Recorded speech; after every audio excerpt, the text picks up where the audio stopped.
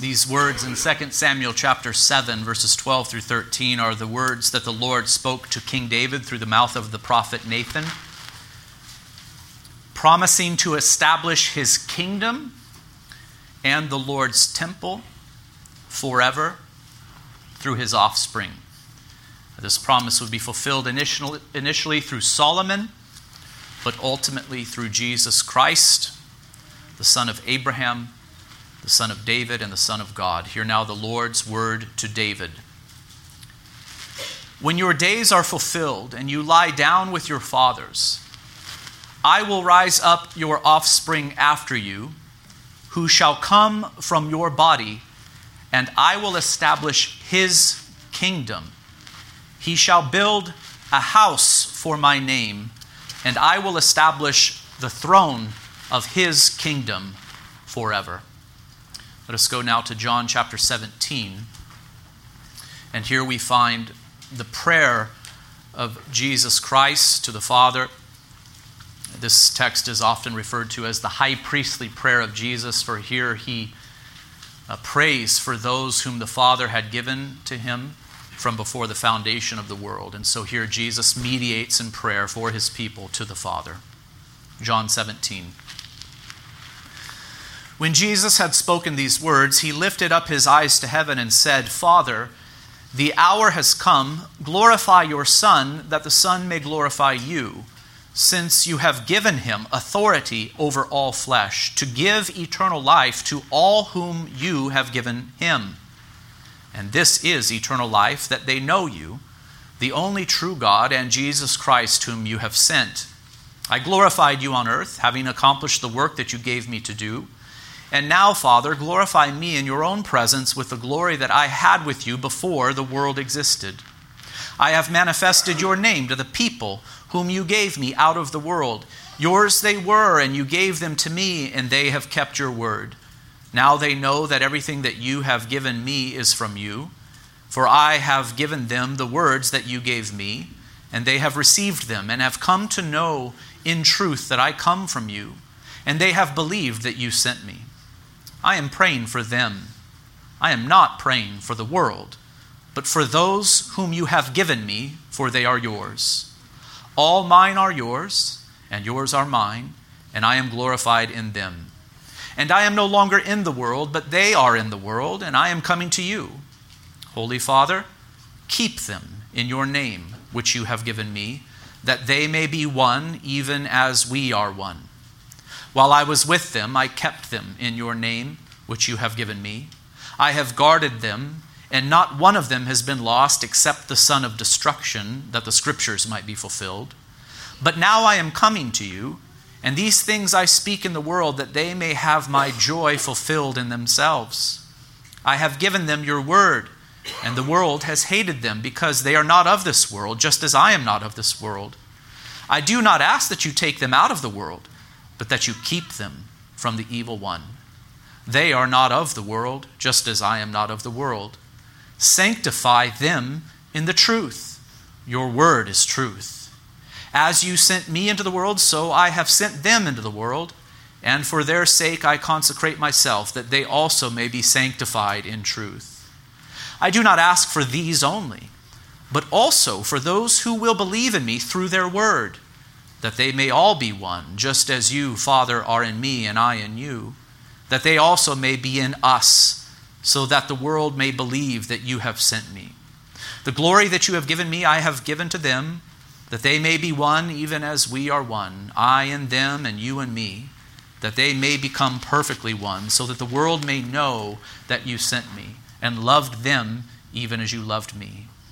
Father, I desire that they also, whom you have given me, may be with me where I am, to see my glory that you have given me, because you loved me before the foundation of the world. O righteous Father, even though the world does not know you, I know you, and these know that you have sent me. I made known to them your name, and I will continue to make it known, that the love with which you have loved me may be in them, and I in them. This is now the reading of God's most holy word. May he add his blessing to the preaching of it this morning. I believe this will be the last sermon in this little series on the church considered in terms of God's temple. We've taken 8 sermons to consider the doctrine of the church considered in the terms of temple. I hope you have not grown tired of this theme. I think it is a very important theme. In fact, when your pastor decides to devote 8 sermons to something and then to go immediately into a 12 or 13 or 15-week study in Sunday school on the doctrine of the church, there's obviously some burden upon his heart. I hope you know that. And there is. I think we need to regain a sound doctrine of the church in our age. You know, there's a lot of talk of revival right now. I don't really like that word, revival, to be honest with you, because it's been so misused throughout church history. Oftentimes it's used to describe moments of great enthusiasm that eventually peter out into nothing at all. But I will say, if we are to witness true revival, it's going to be revival that leads to the flourishing of Christ's church. It's going to be church revival, you see. It's going to be revival that leads to the flourishing and valuation of Christ's church by Christ's people, for that is what the Scriptures so clearly call us to do. We need to understand what the church is, brothers and sisters. We need to highly regard God's church, for Christ shed his blood, not for individual people, but for his people in total. He shed his blood to redeem for himself people from every tongue, tribe, and nation. He laid his life down for his church. The Scriptures say so in Ephesians chapter 5. And so we had better understand what the church is. We'd better have a proper conception of it, and we'd better value it, for the Scriptures call us to do this very thing, to be members of Christ's church, to seek its building up and its flourishing. As you know, this series grew out of our study of the book of Exodus. In that study, we learned all about the tabernacle that God commanded Israel to make. And we also trace the theme of tabernacle or temple from Genesis 1 through to the end of the book of Revelation. In brief, we discovered that the story of creation, fall, redemption in Christ Jesus, and consummation can be told in terms of the establishment of God's eternal and cosmic temple, wherein God manifests his glory before his people, and his people worship, serve, and enjoy him forever and ever. The story of the Bible can be told in the terms of temple. What is God doing? He is establishing his eternal temple, where he manifests his glory and where his people worship him in holiness forever and ever and enjoy his presence. The heavens and the earth were designed to be God's eternal temple. The garden temple was lost at the fall when the first man and woman were ejected from it, and so too was the hope of entering into God's eternal temple by way of obedience to the covenant of works or life that God made with Adam in the garden before sin entered the world. That way to eternal life was closed off, for Adam had broken that covenant. But God in his mercy promised to provide salvation and redemption through the offspring of Eve. The first utterance of this promise was contained within the curse that was pronounced by the Lord upon the serpent, as recorded in Genesis 3:15. It's a curse, but in it is embedded a wonderful promise. I will put enmity between you and the woman, and between your offspring and her offspring. He shall bruise your head, and you shall bruise his heel. So then, the people of God, from that day forward, from the moment that that curse was pronounced upon the serpent with that promise contained within it, they put their faith in this promise and in the one who, in the fullness of time, would be born of the woman. Indeed, many would descend from Eve, for she is the mother of all living.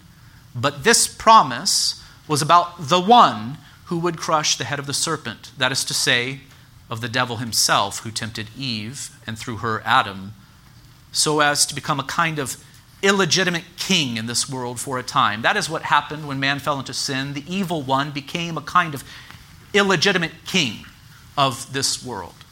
He was a traitor, he was a rebel, but he had authority given to him because the allegiance of man was transferred to him for a time. But God, by his grace, promised that one would come from Eve who would strike the evil one with a fatal blow to the head. And this he would do through suffering, notice, In the process of crushing the serpent's head, the serpent would bruise his heel. This is a reference to the Messiah. This is a promise concerning the coming Messiah. As you know, this first promise of the gospel was like a seed that would grow and grow with the passing of time. The details of God's plan of redemption grew more and more clear through subsequent revelation. More was revealed to Abraham, and much more was revealed to Israel through Moses. And of course, this all culminated in the birth of Jesus of Nazareth. He was born of a virgin, that is to say, of the seed of Eve. He was and is God incarnate. He is the Redeemer who has bruised the serpent's head through his suffering. He is the fulfillment of all of the promises, prophecies, types, and shadows of old. And what did Jesus Christ, the skull-crushing seed of the woman, earn when he accomplished our redemption? What did he earn exactly? He defeated the evil one decisively in that moment. Though the evil one still has power, his head has been bruised, his head has been crushed, a fatal blow has been delivered. But what did Christ earn when he accomplished our redemption? One, he redeemed a people for himself. These are the ones that Jesus prayed for in John 17. Did you hear it as I read that text? He redeemed a people for himself, just as God redeemed a people from Egyptian bondage through Moses. A particular people were led out of that place and into the wilderness and towards the promised land. So too, Christ redeemed a people for himself. As I say, these are the ones that Jesus prayed for in John 17, the passage we read just a moment ago, saying, I have manifested your name, Father, to the people whom you gave me out of the world. That is John 17:6. And then he says, I am praying for them. I am not praying for the world, but for those whom you have given me, for they are yours. And then he says, I do not ask for these only, but also for those who will believe in me through their word. That is verse 20 of John 17. And a little bit later he says, Father, I desire that they also, whom you have given me, may be with me where I am, to see my glory that you have given me, because you loved me before the foundation of the world. You see, when Jesus the Messiah lived, suffered, died, and rose again, he bruised the serpent's head.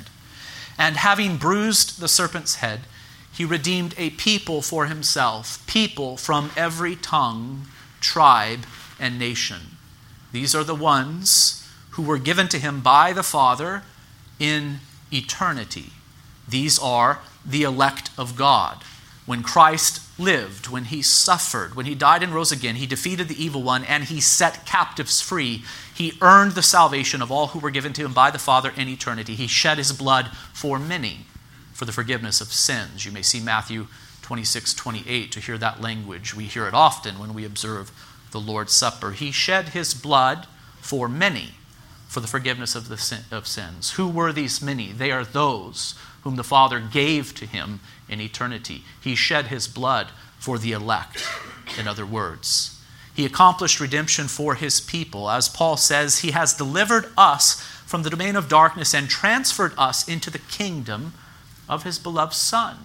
That is what God has done for us through Christ Jesus. He has delivered us from the domain of darkness, and he has transferred us into the kingdom of his beloved Son, Colossians 1:13.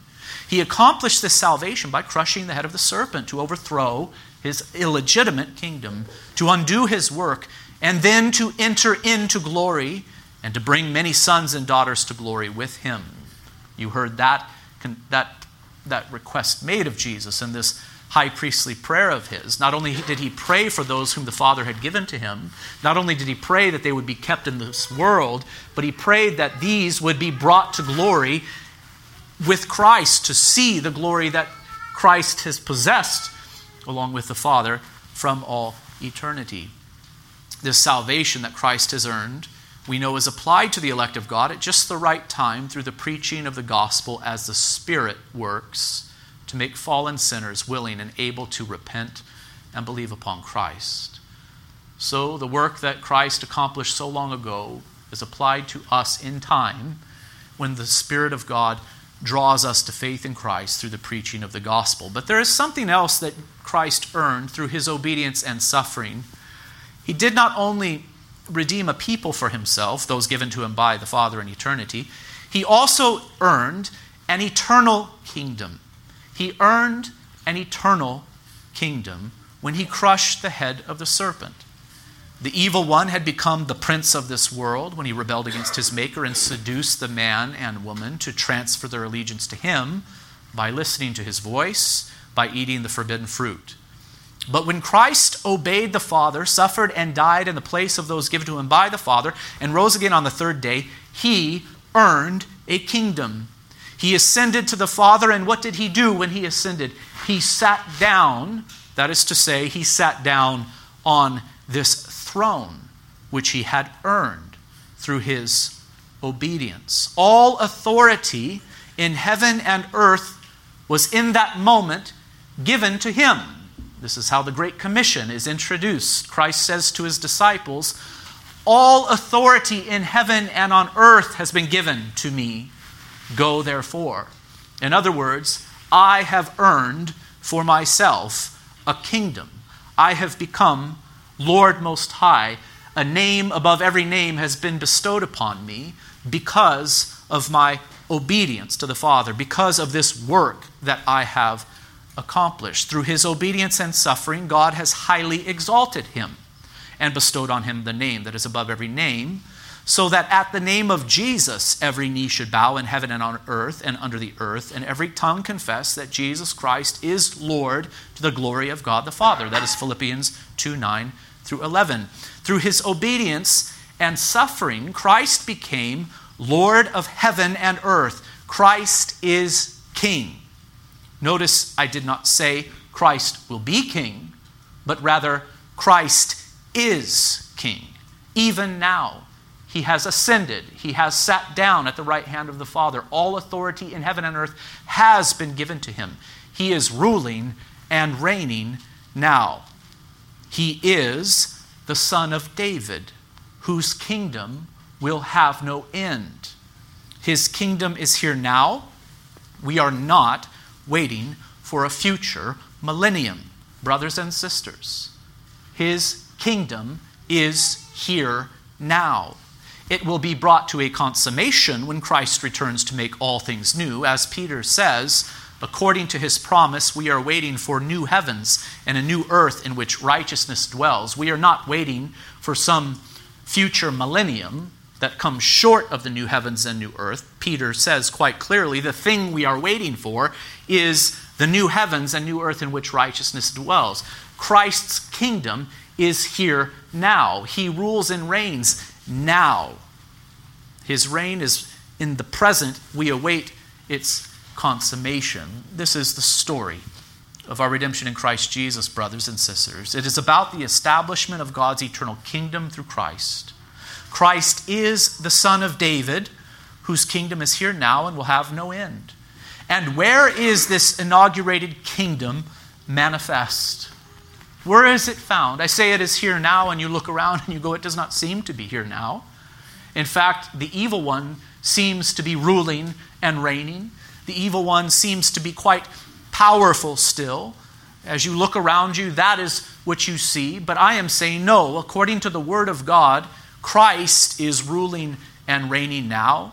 His kingdom is here, though it is not yet consummated. And I am asking you the question, where is it manifest? Where is this kingdom? Where is this kingdom of Christ's that began at his first coming and will be consummated at his second coming? The answer is this: it is made visible in the church.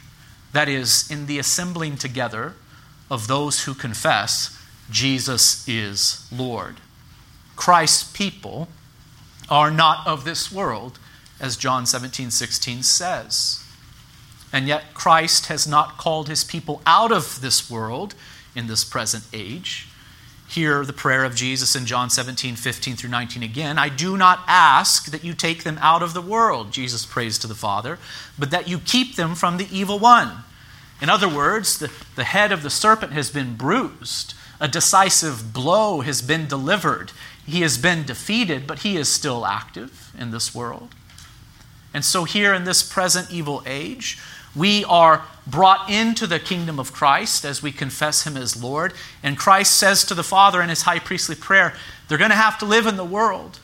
The time has not come for the consummation of all things. They're going to have to live in the world. And Father, I'm not praying that you take them out of the world. They need to live in the world. They cannot flee the world. They must live in it. I'm not asking you to take them out of the world, but that you would keep them from the evil one. Keep them in the world. They are not of the world, you see. We are not of the world. We are not citizens of the kingdom of the kingdoms of this world only, but we are citizens of the kingdom of God. We certainly do not belong to the domain of darkness. We have been transferred out of that and into the kingdom of light. So we do not belong to the world. We are not of the world, just as Christ is not of the world. I continue to quote John 17. Here is the prayer that Jesus offers up to the Father. Sanctify them in the truth. Keep them from the evil one and sanctify them in the truth. Your word is truth, Jesus says. As you sent me into the world, so I have sent them into the world. And for their sake I consecrate myself, that they may also be sanctified in truth. This prayer of Jesus is for the people that God has given to him as they live in this present evil age. We might call it the church age, the age of the new covenant. It is the age where the kingdom of God is present in an inaugurated form, but not consummated yet. It is the age where the evil one has been defeated, but yet he is still active. It is the age where God's people are called to live in the world, but to be not of it, you see. That is what Christ is praying for, that we would be kept. Brothers and sisters, we must contemplate these truths if we are to know what God has called us to be in this present age. He has called us to belong to him, to be citizens of his kingdom, but to not flee the world either. We are to be salt and light. We are to be witnesses in this place. The kingdom of Christ will be brought to a consummation or completion when Christ returns. On that day, those not united to him by faith will be judged and cast out. On that day, those united to him by faith will enter the new heavens and earth in body and soul. No unclean thing will enter that realm, but only those written in the Lamb's book of life. All will be God's kingdom, and God's kingdom will be completed and kept secure. All of God's enemies will be judged and banished, never to threaten again. But until then, the kingdom of Christ, which is not of this world but is of heaven and the world to come, is manifest in this world, which is still in darkness, plagued by the effects of sin, and is under the power of the evil one. Where is the kingdom manifest? It is in the church. Just before I came up to preach, and as we were singing together, I looked out upon this humble little congregation here, and I thought, what a precious thing this is. This is a manifestation of the eternal kingdom of God. This is an assembling together of those who have Jesus as king. This is an assembling together of people who, though they live in this world, they do not belong to this world. They are living for the kingdom to come. It is a precious thing. You must see the church as precious, brothers and sisters. If you understand what it is, what its nature is, you will come to value it like you have never valued it before. This is not just some fun thing that we do on Sunday morning that makes us feel better, you see. This is the assembling together of God's people in Jesus' name. This is the beginning of the eternal kingdom of God. Indeed, Satan's head has been bruised. He has been defeated. He has been bound so as to not deceive the nations any longer. Did you hear this? Satan has been bound so as to not deceive the nations any longer. You may see Matthew 28, 18 through 20, and Revelation 20 to hear teaching about that. He has been bound so that Christ might progressively plunder his house. See Matthew 12, 28 through 29. You can hear the intensity in my voice because I actually am growing more and more frustrated with these premillennialists who say that the millennium is in the future, that the binding of Satan is in the future. And what a sorry doctrine that is. We ought to abandon it and have nothing to do with it because it teaches that Christ's work was not completed as much as it actually was. When Christ came for the first time, he stomped the head of the serpent, dealt a decisive blow. When Christ came for the first time, he saw Satan fall from heaven like lightning. He bound the strong man in that moment so that the strong man's house can be plundered, and that is precisely what our Lord is doing now. He rules and reigns now. It is present, not future. He rules and reigns now, and the strong man's house is being plundered, you see. This doctrine is so very important, brothers and sisters. Yes, we might disagree on eschatology and still say we are brothers and sisters in Christ, but there is an importance here. The victory has been won. Christ has dealt the fatal blow to the head of the rebel king. Christ sits on his throne now. He rules and reigns now, but his kingdom is not yet consummated. He must reign now, though his kingdom suffers violence presently, because the evil one has not been thoroughly judged and banished to the lake of fire. He must rule and reign until his enemies are made his footstool. That is to say, totally and finally defeated and judged. That language there is so very important. He must rule until his enemies are made his footstool. I am here quoting Psalm 110 and Luke 20, 41 through 44, and Acts 2:35 and Hebrews 1:13. It's a very important text in the Old Testament and the New. Is the Messiah reigning now? Yes, he is reigning now, and he will reign until his enemies are brought under his feet totally and finally. That is the condition of the new covenant age. There is the presence of God's kingdom, but it is not yet consummated. The evil one has been defeated. He has been bound so as to not deceive the nations any longer, so that his house might be plundered. And that is what is happening as the gospel of Jesus Christ goes to the ends of the earth until the Lord returns. So why have I presented you with this overview of the history of redemption in the terms of kingdom? The kingdom of God being offered to Adam in the garden but forfeited, promised to Adam and Abraham after the fall, prefigured in Israel under the old Mosaic covenant, inaugurated at Christ's first coming, and consummated at Christ's second coming. Why have I presented this sweeping overview to you in the terms of kingdom when this is supposed to be a sermon on the church as temple, the final one in a series? Well, the kingdom language is more familiar, but everything that I have said to you regarding the kingdom of God may also be said regarding the temple of God. It is not only God's kingdom that was offered, promised, prefigured, inaugurated, and will be consummated, but God's cosmic and eternal temple too. God's eternal temple, that is to say, the new creation temple of God in which righteousness dwells, was inaugurated or begun at Christ's first coming. In Christ Jesus, you are a new creation. Remember, see 2 Corinthians 5:17 and Galatians 6:15.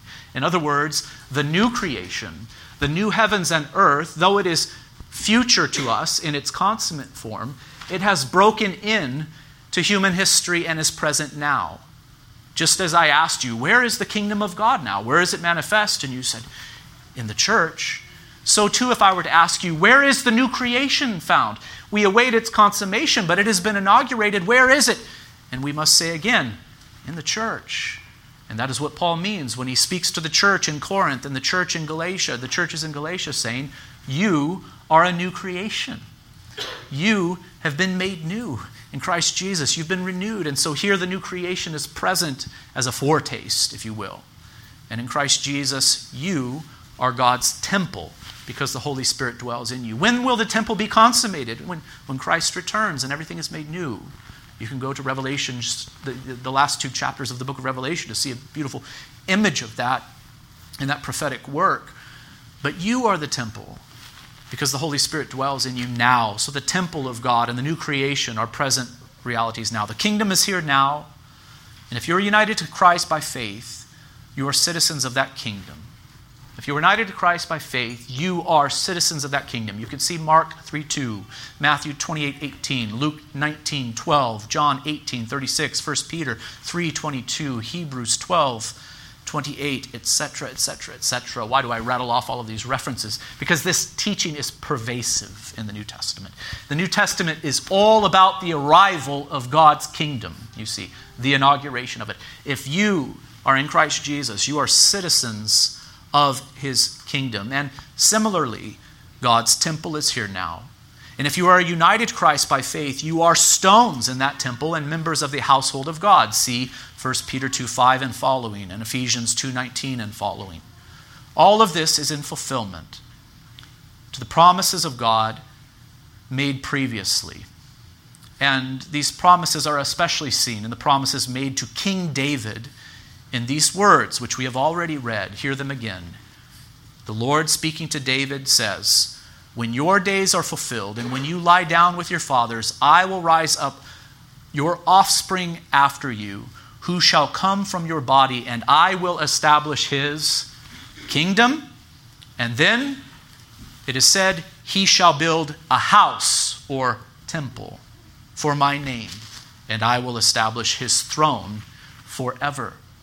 So these two things were promised to David, that one of his descendants would establish an eternal kingdom and an eternal temple for the name of the Lord.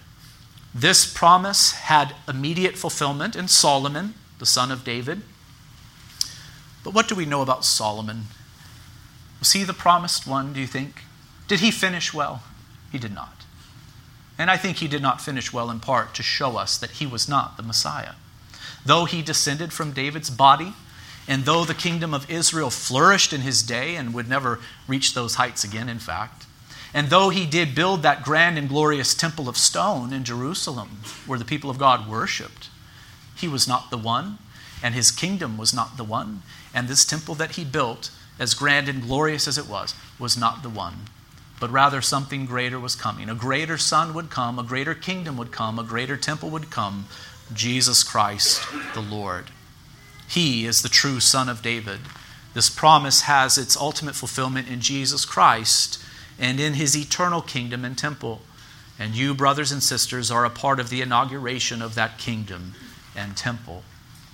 If we wish to understand the church, then we cannot overlook this teaching. For in this teaching, the true nature of the church is revealed.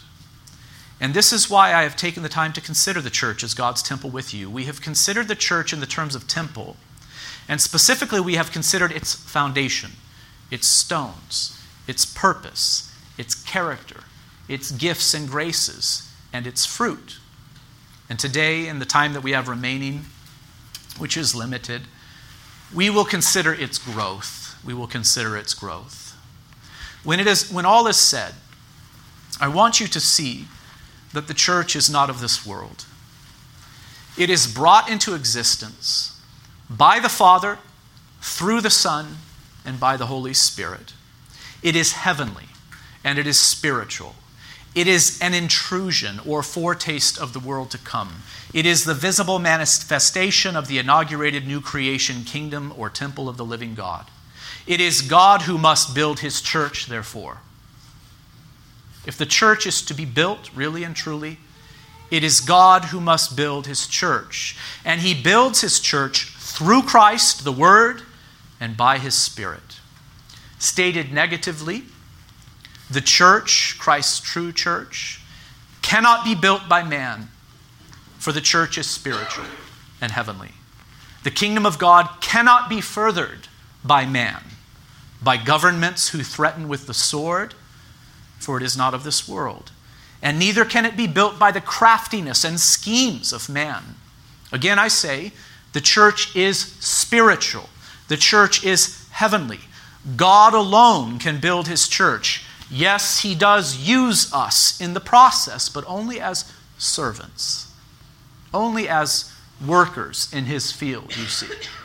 But ultimately, the church must be built by God through his word and by the working of his Spirit according to the means that he has established. Here is my concern, dear brothers and sisters, and I'm sure that you could imagine what the concern is. You could probably hear it in my voice this morning. Men and women may try to build God's church using human wisdom and human strength. And indeed, they might even appear to the natural eye to succeed for a time. But if Christ's church is to grow really and truly, it can only grow as God the Father works through the Word and by the Spirit, and according to the means that God has ordained.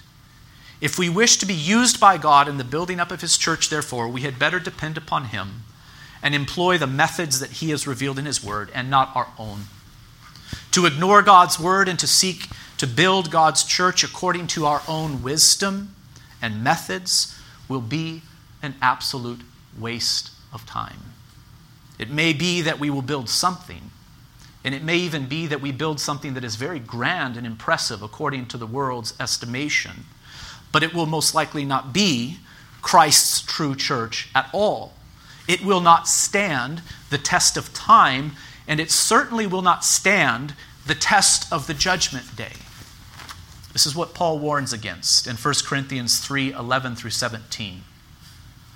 He speaks of the building up of Christ's temple church. That is the context. By the way, it is the church described in the terms of temple here in this passage. But Paul says this, "For no one can lay a foundation other than that which is laid, which is Jesus Christ." So whatever you're doing, you have a desire to build up God's kingdom on earth, you have a desire to build up the church somehow, know this for certain, there's no other foundation that can be laid except Jesus Christ. And then Paul goes on saying, "Now if anyone builds on the foundation with gold, silver, precious stones, wood, hay, straw," notice these are all earthly materials. Some of them were used in the construction of the temple of old. Paul says, "Each one's work will become manifest, for the day," that is a reference here to the day of judgment, "the day will disclose it because it will be revealed by fire. And the fire will test what sort of work each one has done. If the work that anyone has built on the foundation survives, he will receive a reward. If anyone's work is burned up, he will suffer loss, though he himself will be saved, but only as through fire."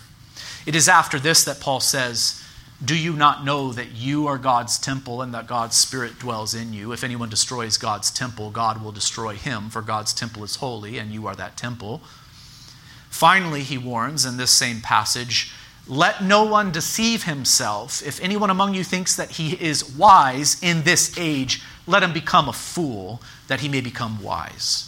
For the wisdom of this world is folly with God." What is Paul's point?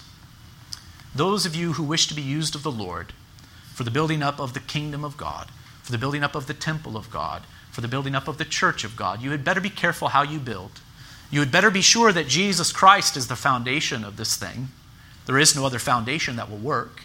And you had better be careful how you build upon this foundation. If someone else laid a good foundation, you workers who come later, you ministers of the Word of God, you pastors, let's say, you'd better be careful how you build upon this foundation, because you're going to have to stand before the Lord someday. The judgment day is going to reveal whether or not you did good work, you see, because everything that you do will be tested with fire. And if you decided to build according to human wisdom, with worldly methods, with worldly materials, none of that will pass through the fires of judgment. You yourself might make it through, but all of your work will be shown to be futile, nothing. It's actually quite sad to think about who will be burned up. Well, all of those false converts, perhaps, will be burned up on Judgment Day and shown to not be true.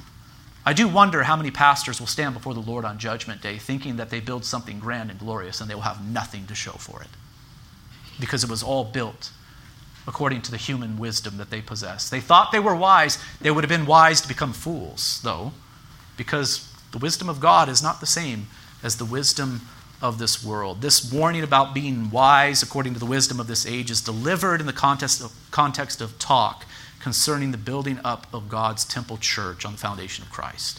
It is a warning to build, not with earthly material and not according to the wisdom of this age, but according to the wisdom of God. Paul says, "Become a fool so that you may become wise." I think the modern church, brothers and sisters, and especially leaders in the modern church, need to heed this warning. Many, I am afraid, are attempting to build Christ's church according to the wisdom of this world. They seem to be prosperous on the surface, but the question is, will their works stand on Judgment Day? Will what they have built pass through the fires of judgment unscathed, or will they suffer loss even if they themselves are saved? It is a sober warning to all Christians, and I think especially to ministers of the gospel. Brothers and sisters, I've thought a lot about this. I've taken a particular course in my ministry. You understand this. So too have the elders of Emmaus. We've set out on a particular course knowing that this course we have taken looks like foolishness to the world. Do you understand that? The world looks upon us, and even other professing Christians look upon us and they go, what are they doing there? What a foolish thing. What a sorry thing this is. Look at how small they are. Look at how poor they are, etc., etc.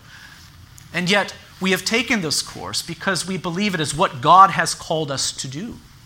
We believe that if we are to build anything that is true and lasting, we must do it according to God's word, according to God's command. Our job is to be faithful servants of Christ, not to be innovative, you see, not to be wise according to the standards of this world.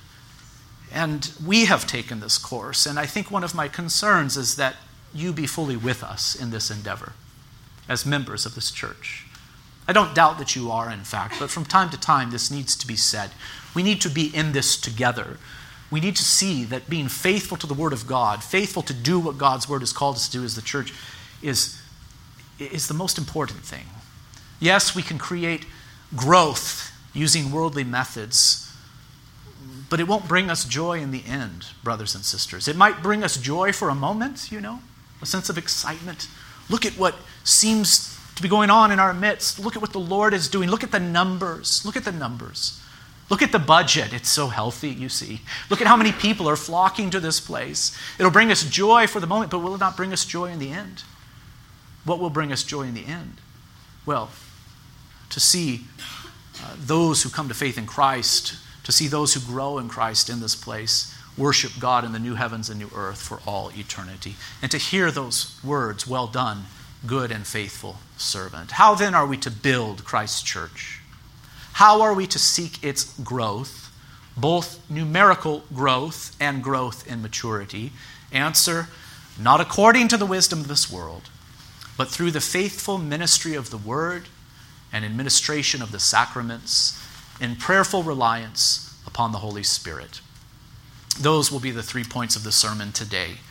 We are to build the church. We are to seek its growth, not according to the wisdom of this world, but through the faithful ministry of the word and administration of the sacraments, and in prayerful reliance upon the Holy Spirit. First, if the church is to grow, the word of God must be proclaimed, taught, and obeyed. As you know, sinners like you and me come to faith in Christ through the preaching of the gospel as the Spirit works. This is why Paul said, "For I am not ashamed of the gospel, for it is the power of God for salvation to everyone who believes, to the Jew first and also to the Greek. For in it the righteousness of God is revealed from faith for faith, as it is written, the righteous shall live by faith." Paul says, I'm not ashamed of the gospel. It seems like a foolish message to the world, but I proclaim it, and there is no shame, because I know it is the power of God. In other words, this is the thing that God uses to bring sinners into his kingdom. It is the preaching of the word of God as the Spirit works. This is why Paul said, "For I am not ashamed of the gospel." In another place he says, "If you confess with your mouth that Jesus is Lord and believe in your heart that God raised him from the dead, you will be saved. For with the heart one believes and is justified, and with the mouth one confesses and is saved." And then a little later in that same passage he says this, "How then will they call on him in whom they have not believed? And how are they to believe in him of whom they have never heard? And how are they to hear without someone preaching? And how are they to preach unless they are sent? As it is written, how beautiful are the feet of those who preach the good news. But they have not all obeyed the gospel, for Isaiah says, Lord, who has believed what he has heard from us? So faith comes from hearing, and hearing through the word of Christ." Why do I cite that text, Romans 10, 9 through 17 to you? To make this point, that this is the means which God has established in order to bring his elect to salvation, into the kingdom of God and into the temple of God. It is the preaching of the gospel. There's a chain here in Romans chapter 10, verses 9 through 17. I've heard some call this the golden chain of evangelism or missions.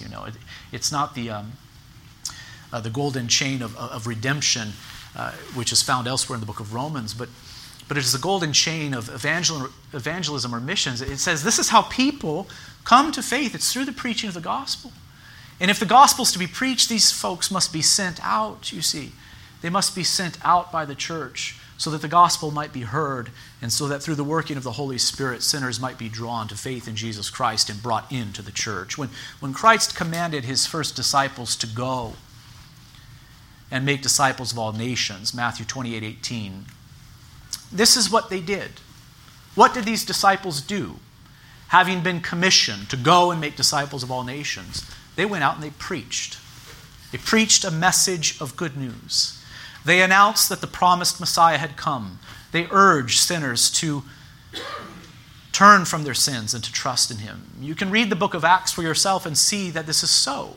Christ said, go and make disciples of all nations. And what did they do? They went out and they began to proclaim the gospel of Jesus Christ. The gospel message was proclaimed, and as many as were appointed to eternal life believed. Acts 13:48 says. And this is how disciples are made. This is how citizens are added to Christ's kingdom. This is how stones are added to God's eternal temple through the proclamation of the gospel. Notice that Jesus prayed for this process in his high priestly prayer as recorded in John 17. He did not only pray for the ones whom the Father had given to him who were alive on earth at that moment, but he also prayed for those who would believe in him through their word, that is to say, through their faithful evangelistic ministry. Oftentimes this verse is emphasized in this way. Think of it, Jesus was even praying for us in this moment. Here we hear the prayer of Jesus for us. He did not pray only for his disciples who were alive on earth in that moment, but for those who would believe through their word. It is a marvelous thing to consider. We live nearly 2,000 years later in a very far-off place, a long ways away from Jerusalem. Indeed, this gospel message has gone forth from Jerusalem out to Judea and Samaria and to the ends of the earth. We are the ends of the earth. We believe in Christ today through the faithful evangelistic ministry of the original apostles and disciples of Jesus Christ. But here is the thing that I wish to emphasize right now, that here in the high priestly prayer of Christ, he indicates how others are going to be brought into the kingdom. It is going to be through the witness or the word proclaimed by his disciples. Brothers and sisters, please hear me. We must labor to expand Christ's kingdom and to grow God's temple church. We must labor in this. I hope you come to Sunday school, not this next week, but the week after, as we go through this study on the doctrine of the church, the marks of a healthy church. It's all of this, but from different perspectives, you see.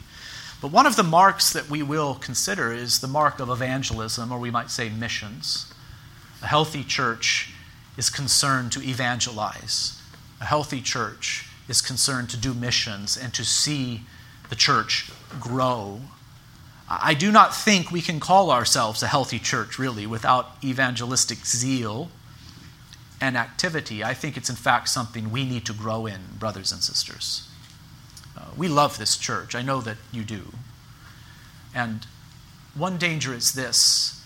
We can so love one another and so enjoy what we have that we grow kind of unconcerned with those outside of it.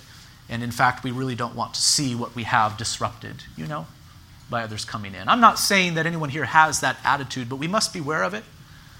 We need to have a zeal to see Christ's church grow in this place and even to the ends of the earth. And we need also to labor for this. Why? The Scriptures command it.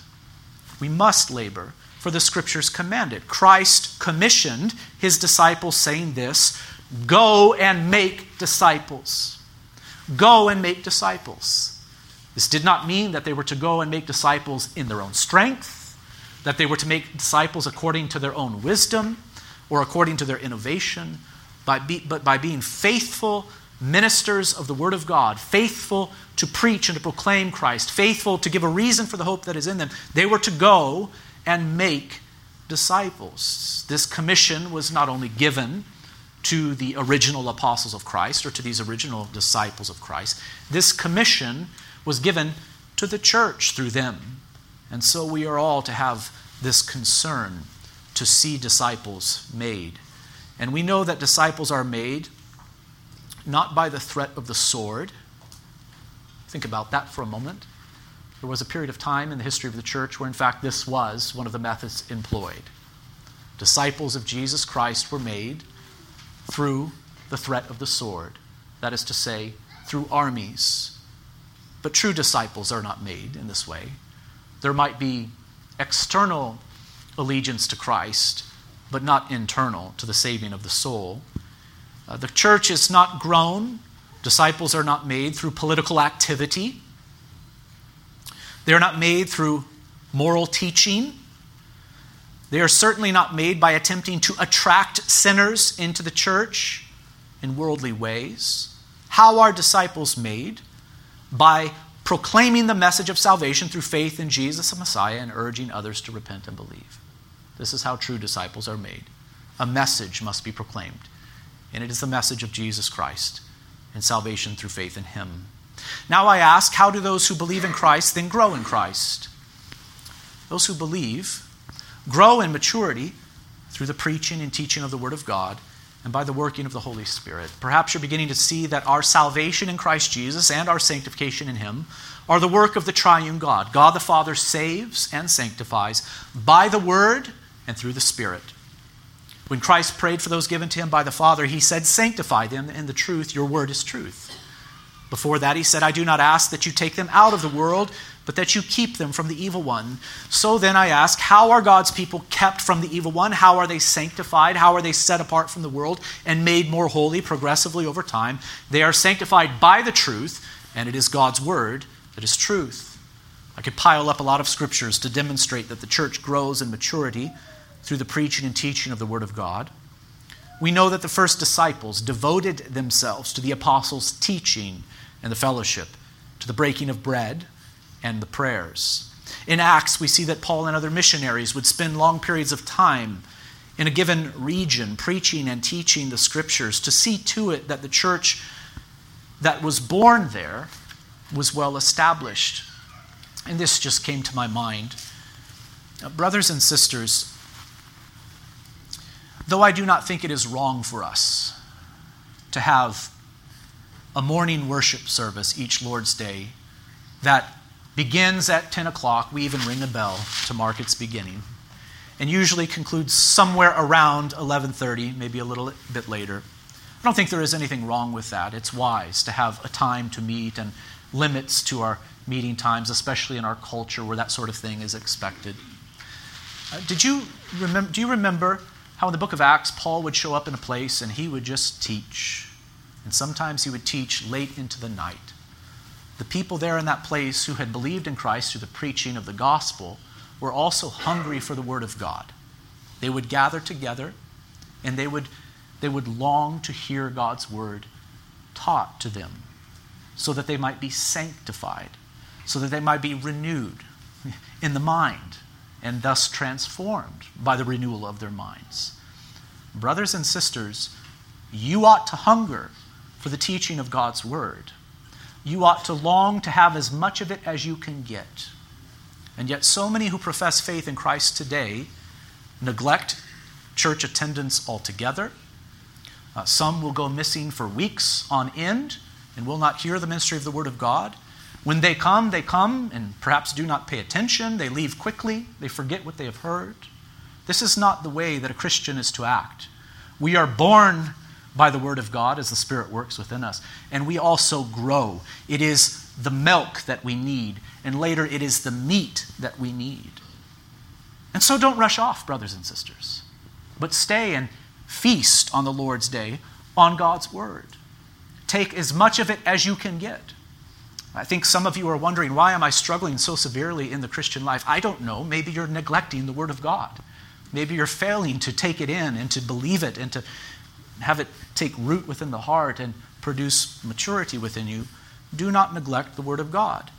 In the New Testament, pastors are commanded in the Scriptures to preach the Word, to be ready in season and out of season, to reprove, to rebuke, and exhort with complete patience and teaching. Look, that's what I'm doing now. I'm reproving you. I'm rebuking you. I'm exhorting you. I'm saying, brothers and sisters, let us Let us crave God's word. Let us seek to get as much of it as we can, knowing that it is by God's word that we are sanctified, that we are transformed by the renewal of our minds. Our minds need to be renewed. We need to grow in wisdom, brothers and sisters.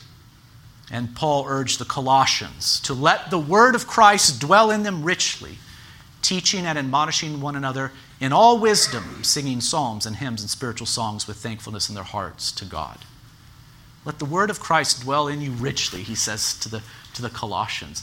May the word of Christ just permeate everything that you do so that you might grow up in wisdom within the church. I don't need to go on to prove the point that maturity comes through the preaching and teaching of the word of God as the Spirit works. I think it is clear to all of you that that is the case. We overcome conformity to this world and are transformed into the likeness of Christ by the renewal of our minds, Romans 12:2. And this is why Christ said, "Go therefore and make disciples of all nations, baptizing them in the name of the Father and the Son and the Holy Spirit, teaching them to observe all that I have commanded you." There needs to be teaching. And I think that is greatly lacking in the modern church today. There needs to be teaching. Pastors must teach the Scriptures faithfully. But also, the members of our churches need to crave teaching. They need to be hungry for it. They need to be attentive to it when it is delivered. Those who are made to be disciples through preaching, the preaching of the gospel, are then taught to be faithful Christians through teaching so that they might observe all that Christ has commanded. Brothers and sisters, again, I say to you, do not disregard the preaching and teaching of the Word of God. This is true of old and young also. You're to prepare your hearts and minds to receive it. You're to settle down and focus when it is delivered. You're to long for as much of it as you can get. And then be doers of the Word and not hearers only, deceiving yourselves. James 1:22. The second point of the sermon today is that if the church is to grow, the sacraments must be faithfully administered. A sacrament is a symbol. They are signs or visible words. The gospel is preached primarily with words, but in the sacraments, the gospel is preached in a visible and tangible way. Under the new covenant, there are two sacraments given to the church, baptism and the Lord's Supper. And it is the Word of God that establishes their meaning and their proper administration. Both sacraments are mentioned in the Great Commission passage that I've been referring to throughout this sermon, one explicitly and the other implicitly. When Christ gave the church her mission, he said, "All authority in heaven and on earth has been given to me." In other words, he rules and reigns now. That rule and reign is not off in the future. And for this reason, we can be confident to obey him in the furtherance of his kingdom. "All authority in heaven and earth has been given to me. Go therefore and make disciples." How does that happen? Through the preaching of the gospel. And then we read this, baptizing. It is those who have been made disciples, which means learners or followers of Jesus, who are to be baptized, that is to say, immersed in water in the name of the Father and the Son and the Holy Spirit. In water baptism, the name of God is placed on the one baptized. Water baptism symbolizes cleansing in Christ and union with him in his death and resurrection. Baptism is for those who believe. It is for disciples or followers of Christ. It is not for the world. It is not for the infants or children of believers who do not yet have understanding. It is for disciples only. This can be demonstrated from many passages in the New Testament and Old, but it is clear enough in the Great Commission. "Go therefore and make disciples of all nations, baptizing them." Who's them? The them is the disciples, those who have believed. And they are to be baptized in the name of the Father and the Son and the Holy Spirit. In other words, the name of God is to be set upon those who believe in Christ through the waters of baptism. And finally, we find these words, "teaching them to observe all that I have commanded you, and behold, I am with you always to the end of the age." One of the things that Christ commanded his disciples to observe is the Lord's Supper. And so this second sacrament of the church is in fact included in the Great Commission in the words that I have just read. You're to baptize those who believe, and you're to teach them to observe all that I have commanded you. And one of the things that Christ commanded us to observe as his people is the Lord's Supper. We're to do this in remembrance of him. Matthew 26:26 says, "Now as they were eating, Jesus took bread, and after blessing it, he broke it and gave it to the disciples and said, 'Take, eat, this is my body.' And he took a cup, and when he had given thanks, he gave it to them, saying, 'Drink of it, all of you, for this is my blood of the covenant, which is poured out for many for the forgiveness of sins. I tell you, I will not drink again of this fruit of the vine until that day when I drink it new with you in my Father's kingdom.'" So the Lord's Supper is to be observed as the second sacrament of the church until we enjoy communion with Christ in his Father's consummate kingdom. Or to use the language of the Great Commission, the Lord's Supper is to be observed by Christ's disciples as a visible reminder to the fact that he is with us to the end of the age, you see. If the church is to grow, the sacraments must be faithfully administered. Baptism must be applied to those who make a credible profession of faith. It is not to be given to those who make a questionable, uninformed, and flippant profession. It is not to be applied to the children of believers, for they are born in Adam and not in Christ. They are born under the broken covenant of works and not the covenant of grace, of which baptism is a sign. Under the new covenant, physical descent counts for nothing. It is the new birth that matters, and that by the grace of God. It is faith-producing. And the Lord's Supper is only for those who believe and have been baptized. Covenantally speaking, baptism is the wedding ceremony that marks union with Christ, and the Lord's Supper is the anniversary celebration. We celebrate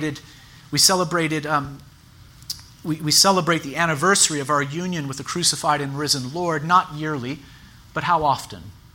Every Lord's Day, as we assemble together in his name. This is the day on which Christ was raised from the dead, but when we partake of the Lord's Supper, we remember his broken body and his shed blood. On this Lord's Day, it is the Christian Sabbath, we remember the consummation of all things and the eternal Sabbath rest that will be ours in the new heavens and new earth. We remember that it's not here yet, that this is the Sabbath day, the first day of the week, the day upon which Christ rose from the dead. And one of the things we do is we partake of the bread and the cup. We remember his death. We remember his burial. We remember his victorious resurrection. And the Lord's Supper is a sign. When those who have faith in Christ and who have been baptized upon profession of faith partake of it, they're claiming to be God's people still. As I said, baptism marks union with Christ and entrance into the covenant community. The Lord's Supper signifies abiding in Christ and continuance in this covenant community. Those who are tempted to grow the church according to human wisdom will certainly say that we must open wide the front door of the church. In other words, baptism and the Lord's Supper ought to be applied and administered liberally. In some situations, they're simply neglected because they are off-putting to the world, you see. Baptism and the Lord's Supper distinguish, do they not? Baptism and the Lord's Supper distinguish between the church and the world. And if you want to grow your church, here's one way to do it. Neglect baptism and the Lord's Supper altogether, for these things distinguish. And we don't want to make any distinctions that would offend anyone. We want to be welcoming. We should be welcoming, brothers and sisters. But not at all costs. We must be faithful. So, in some contexts, baptism and the Lord's Supper are applied very liberally, loosely. In some, they are neglected altogether. But those who wish to grow the church carefully and according to the wisdom of God will administer the sacraments carefully and faithfully. In fact, a true church will even excommunicate the one who shows by their false doctrine or sinful way of life that their profession of faith was not true. This is what Paul means when he says, "But now I am writing to you not to associate with anyone who bears the name of brother if he is guilty of sexual immorality or greed or is an idolater, reveler, drunkard, or swindler, not even to eat with such a one. For what have I to do with judging outsiders? Is it not those inside the church whom you are to judge? God judges those outside." And then Paul says this, Purge the evil person from among you. The modern church doesn't like texts like that, does it? That's so off-putting. It's so exclusive. We're not to judge anyone. Most modern Christians will say. Well, in fact, the scriptures say otherwise. We are to judge. Always in love, always according to the truth. But you see, the church is to be distinct from the world. The church is not to have its front doors open wide, so wide as to invite the world in. The world may certainly come in to hear the preaching of the Word of God. There needs to be a place for that. But the world is not to be invited to the waters of baptism. The world is not to be invited to the Lord's table. For it is only those who've been washed by the blood of Christ who may have communion with the living God. Brothers and sisters, this must be clear in our minds and hearts, you see. It must be clear in our minds and hearts if we are to go on seeking the growth of Christ's church according to the truth of God's word. Those who have bought into worldly church growth models will say, this here is not good for church growth. But those who wish to see Christ's church grow really and truly will simply obey God's word. They will administer the sacraments faithfully. Again, I read this text from 1 Corinthians 3:18. Let no one deceive himself. If anyone among you thinks that he is wise in this age, let him become a fool, that he may become wise. For the wisdom of this world is folly with God. I have one more point to make briefly. Thirdly and lastly, very briefly, if the church is to grow, the people of God must prayerfully rely on the Holy Spirit. Only the Father can build his church through the Son and by the Spirit. And this must be done according to his decreed will. We cannot make it happen, brothers and sisters. We cannot cause others to repent and believe. Only God can do that. But we must be faithful to do what he has called us to do. We must be faithful to preach the gospel, for this is the means that God has determined to use to bring his elect to repentance and faith. We must be faithful to, in our hearts, honor Christ the Lord as holy, always being prepared to make a defense to anyone who asks us a reason for the hope that is in us, yet with gentleness and respect. 1 Peter 3:15. And we must be faithful to pray. We must be faithful to pray. First of all, Paul says, I urge that supplications, prayers, intercessions, and thanksgivings be made for all people, for kings and all who are in high positions, that we may lead a peaceful and quiet life, godly and dignified in every way. This is good, and it is pleasing in the sight of God our Savior, who desires all people to be saved and to come to the knowledge of the truth. For there is one God and there is one mediator between God and men, the man Christ Jesus, who gave himself as a ransom for all, which is the testimony given at the proper time. I know that this text that I've just read is often misused by those who wish to teach a universal atonement. Oh, see, it says that God desires all people to be saved. Therefore, Christ has died for all. No, the scriptures teach elsewhere that Christ has laid his life down for the church. He has shed his blood not for all, but for many, you see. That is clearly taught elsewhere. What is being taught here? It is that prayers are to be offered up for all. That is to say, all kinds of people, even kings and those who are in high positions. God desires all kinds of people to be saved is the meaning, and that meaning is made clear with what is said at the end of this text, that there is only one God and there is only one mediator between God and men, the man Christ Jesus. You see, there's different types of people. There are different ethnicities of people. There are different types of people in the world with different levels of power, you see. All of them, if they are to be saved, must be saved through the one mediator, Jesus Christ, whom God has given. Prayer, along with the proclamation of the gospel, is a means by which God has determined to work. By prayer, we show ourselves to be dependent upon God. Salvation is of the Lord.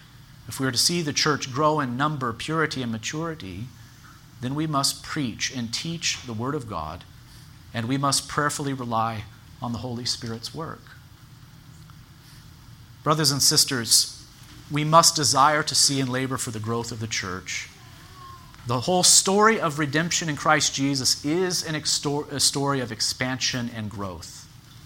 From the first promise of the gospel in Genesis 3:15 to the consummation as symbolized in Revelation 21 and 22, the story of the eternal kingdom of God and the eternal temple of God is a story of expansion and growth. If we are not concerned to see God's temple church grow, and if we are not laboring for it, then we are out of sync with God's purposes. We are even found to be disobedient to the mission that Christ gave to us. But please hear me. This cannot be growth at all costs or by any means. We must pursue growth in the way that Christ has commanded. Our task is not to be innovative or creative, but faithful. We must not attempt to appeal to the sinful desires and darkened thinking of fallen men and women. Instead, we must preach the word and obey the word, knowing that those whom God is calling to himself will love the word. Have you ever thought of that? It's so tempting to try to soften the message a bit, so as to not offend. It's so tempting to alter the message. Well, we don't teach this doctrine or that because that will be off-putting to the non-believers, you see. They won't understand it. Well, the truth is this. Those who belong to Christ, who are called by the Holy Spirit, they hear Christ's voice and they love it, you see. And so we're to simply put the word of God out there. The gospel is to be put out there. And those who are of the Lord and are called of the Lord, they will love God's voice and they will come running to him as their heavenly Father through faith in Jesus Christ. We must preach the word, we must obey the word, we must teach the word, and we must receive only those who make a credible profession of faith into the membership of this church. For it is those who have faith in Christ who are stones in his temple and members of his body. It is the disciples who are to be baptized, and it is those who are baptized who are to be given the supper. Indeed, the church would appear to grow in size much more quickly if we were to open wide the doors to baptism and the table, but the growth would be in appearance only. We're to know this for certain: the fire of the judgment day will test each man's work to show if it is true. So, brothers and sisters, in this very long sermon, in conclusion to this rather short series, my message is this: may we be found faithful on the last day, faithful to proclaim Christ crucified and risen, and faithful in prayer as well. May the Lord bless us to see a great expansion of his temple church in our day. Let's bow for prayer. Father in heaven, we do pray that you would bless us to see a great expansion of your church in our day. We long to see many added to your church, really and truly. And so, God, we pray that you would have mercy upon this land, that you would move us to faithfulness. Move us to maturity, O Lord, individually. Move us to maturity as a church, but give us a true heart for the world. May we look out upon the world and see that the harvest is ripe, and may we long to be used by you as workers in your field, O God. So move us along, O God. Make us even healthier as a church, that we would be faithful to proclaim the gospel and to trust upon the working of the Holy Spirit.